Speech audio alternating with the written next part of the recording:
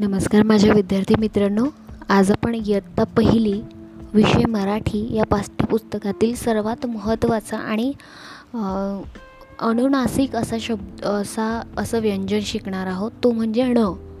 आता ण आणि न मध्ये भरपूर बोलण्यात फरक आहे। ण म्हणजे अनुनासिक आणि न म्हणजे आपण जो मुखातून शब्द करतो, पण सहसा आपण न बाणातला न म्हणताना सुद्धा नचाच उच्चार करतो, जे की चुकीचं आहे। तर आज आपल्याला शुद्ध आणि योग्य उच्चार शिकायचा आहे, तो म्हणजे ण, बाणातला ण।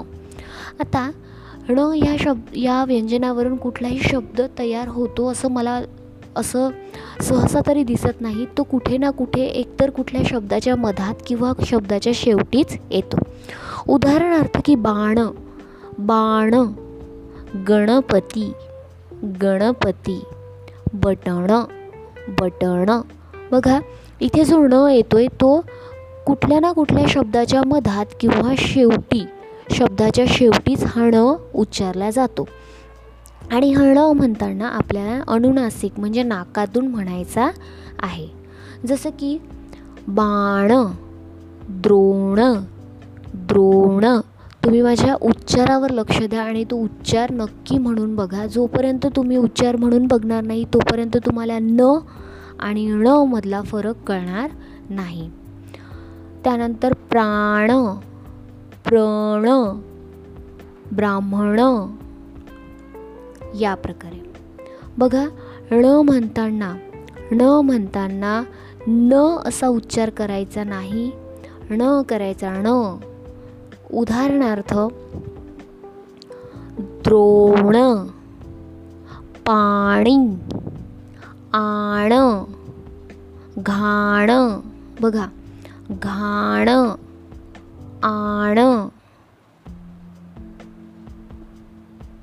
प्राण, या प्रकारे तुम्ही हे शब्द, जेवढे मी शब्द सांगितले आहेत ते शब्द स्वतः उच्चारून पाहायचे। गणपती, लक्ष द्या, गणपती, ण ण। बटण, बाण, हे शब्द जास्तीत जास्त उच्चारून बघा। त्याशिवाय तुमचा ण, अनुनासिक हा जो ण आहे तो ण शुद्ध होणार नाही।